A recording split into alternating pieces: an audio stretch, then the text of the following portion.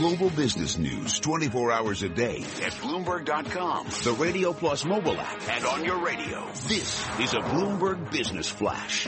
And I'm Karen Moscow. This update's brought to you by National Realty, 30% returns on cash and rented real estate. Find them at nria.net.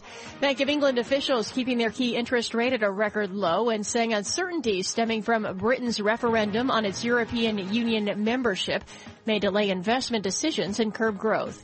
Fewer Americans in forecast filing applications for unemployment benefits last week. Initial jobless claims climbed by 7,000 to 265,000 in the week ending March 12th.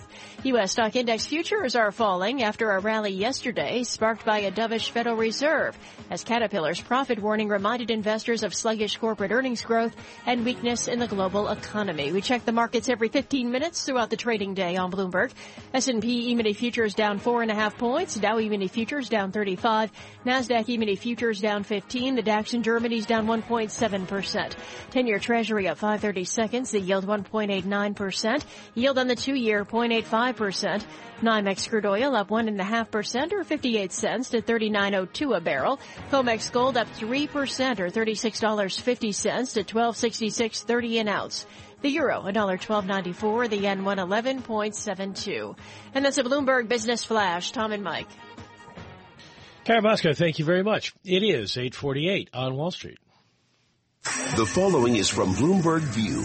Opinions and commentary from Bloomberg columnists. I'm Jonathan Bernstein, a columnist for Bloomberg View. Barack Obama's choice for the Supreme Court is a compromise twice over. Merrick Garland is a moderate, and he's 63 years old. Republicans will regard him as a radical liberal anyway. Keep in mind, however, that they also consider Chief Justice John Roberts a liberal traitor. Republicans could face a Hillary Clinton victory in November and a Democratic majority in the next Senate, giving the new president a chance to pick a younger and more liberal justice. They also correctly believe Donald Trump would be entirely unreliable on Supreme Court nominations. But Senate Republicans care more about their own electoral consequences in 2016. What do they fear most? The possibility of losing swing voters in November, or the chance that a more diehard conservative will challenge them in their own Republican primaries? If Obama and the Democrats want a normal confirmation battle, they'll have to convince Republican senators that the unprecedented blockade has real costs in November. I'm Jonathan Bernstein. For more View, please go to BloombergView.com or View Go on the Bloomberg terminal. This has been Bloomberg View. Bloomberg View commentaries can be heard hourly weekdays here on Bloomberg Radio. Chris Rupkey can be heard for the next few minutes with me here on Bloomberg Radio. He's the chief financial economist at Bank of Tokyo-Mitsubishi. We were talking about the Fed decision yesterday and the Fed switch in focus to what's going on around the world. Would you say, Chris, given the Fed's forecasts, at least what they laid out in December and barely changed yesterday, that you could, if that were your sole criteria, justify a rate move either yesterday or within the next couple of meetings? Yeah, that was interesting when they tried at the press conference, they tried to nail her down on just, why are you going just 2 rate hikes this year now instead of 4 back in December? And as you point out, she said one thing was the world economic outlook and the other thing was credit market spreads. But, it wasn't very satisfactory, her explanation of why the change. I mean, if you look at the world economic growth outlook, the IMF only lowered GDP for the world in 2016 by 0.2 in January versus October last year. It went down from 3.6 to 3.4. I mean, that's, the wheels aren't coming off the bus here. She said there could also even be, ironically, in the questioning, she said there could be an upgrade to world economic growth given the stimulus from China and the Bank of Japan. So Mike, pick I'm up not on quite this. This sure. is really, really important. Yeah. There's a distinction between gloom and doom, and we're going down, and Chris, you have fought that mightily throughout the crisis, and a stasis, Mike, of what would you say, Mike McKee, 2% run rate, 1.8% run rate, we're in that range. 2.2 run rate. And, Chris, the policy decision that run rate is unacceptable. Is that where we are? Yeah, I don't know. I mean, if, for the longest time the Fed said they needed to be assured, in order to be assured that the labor market would improve, they wanted 3% GDP growth. Now they've come down to, at least she's come down to saying now that 2% GDP is strong enough and the economy is at full employment. I don't know. It's their caution and the uncertainty and the risks they point to. It's just, well, I don't know. I mean, when you look at the other central banks, certainly they all talk to one another. I mean, but they also every central bank. I guess every central bank. Many of these countries that are still stimulating their economies, Japan and the UK, the unemployment rate has come down to very low levels.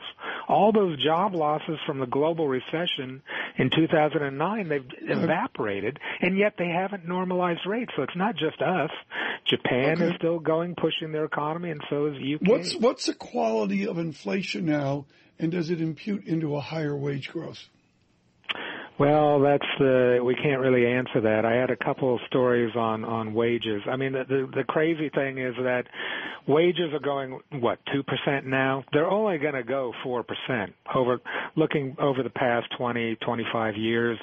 I mean, is the public going to be satisfied with a 4% wage rate if we ever get there? I don't think so. It sounds to me as if the electorate's a little bit unhappy generally. But I think you can say from this point forward, all economics can tell you is that once the unemployment rate dips down below 5%, that wages should pick up. And you have to wait for it. It could be 18 months, 2 years from now. But this is the period over the next 2 years we should be looking for more wages. Well, Janet Yellen seemed yesterday to dismiss the idea that the inflation we've seen, at least in the CPI yesterday, and for the previous 2 months, it means anything. I was shocked at that. Right. I mean, they say they're data dependent. If you're not, it's one thing to ignore CPI inflation because if they want to be lawyers, they technically look at PCE inflation. Then you get the core PCE inflation going to 1.7, and she's not sure it's going to stick there. See, this is great. How dismal can you be? Mike, this is like Dr. Phil, except it's Dr. Mike. Therapy for Chris Rupkey. Yeah. Chris is so upset. I'll send him. I want to talk it out. I need a comforting voice. I don't understand. I've lost touch with what this Federal Reserve is doing. May I officially state that the intraday chart of the 2-year yield, folks, has gone round trip. For those of you who have pulled over to the side of the road, worldwide and nationwide, Mike, please explain why the 2-year yield has gone round trip. We've gone 9 basis points, lower yield, and spiked up higher yield. I don't want to go all Chris Rupkey on you, but I really don't know. I didn't say I didn't know.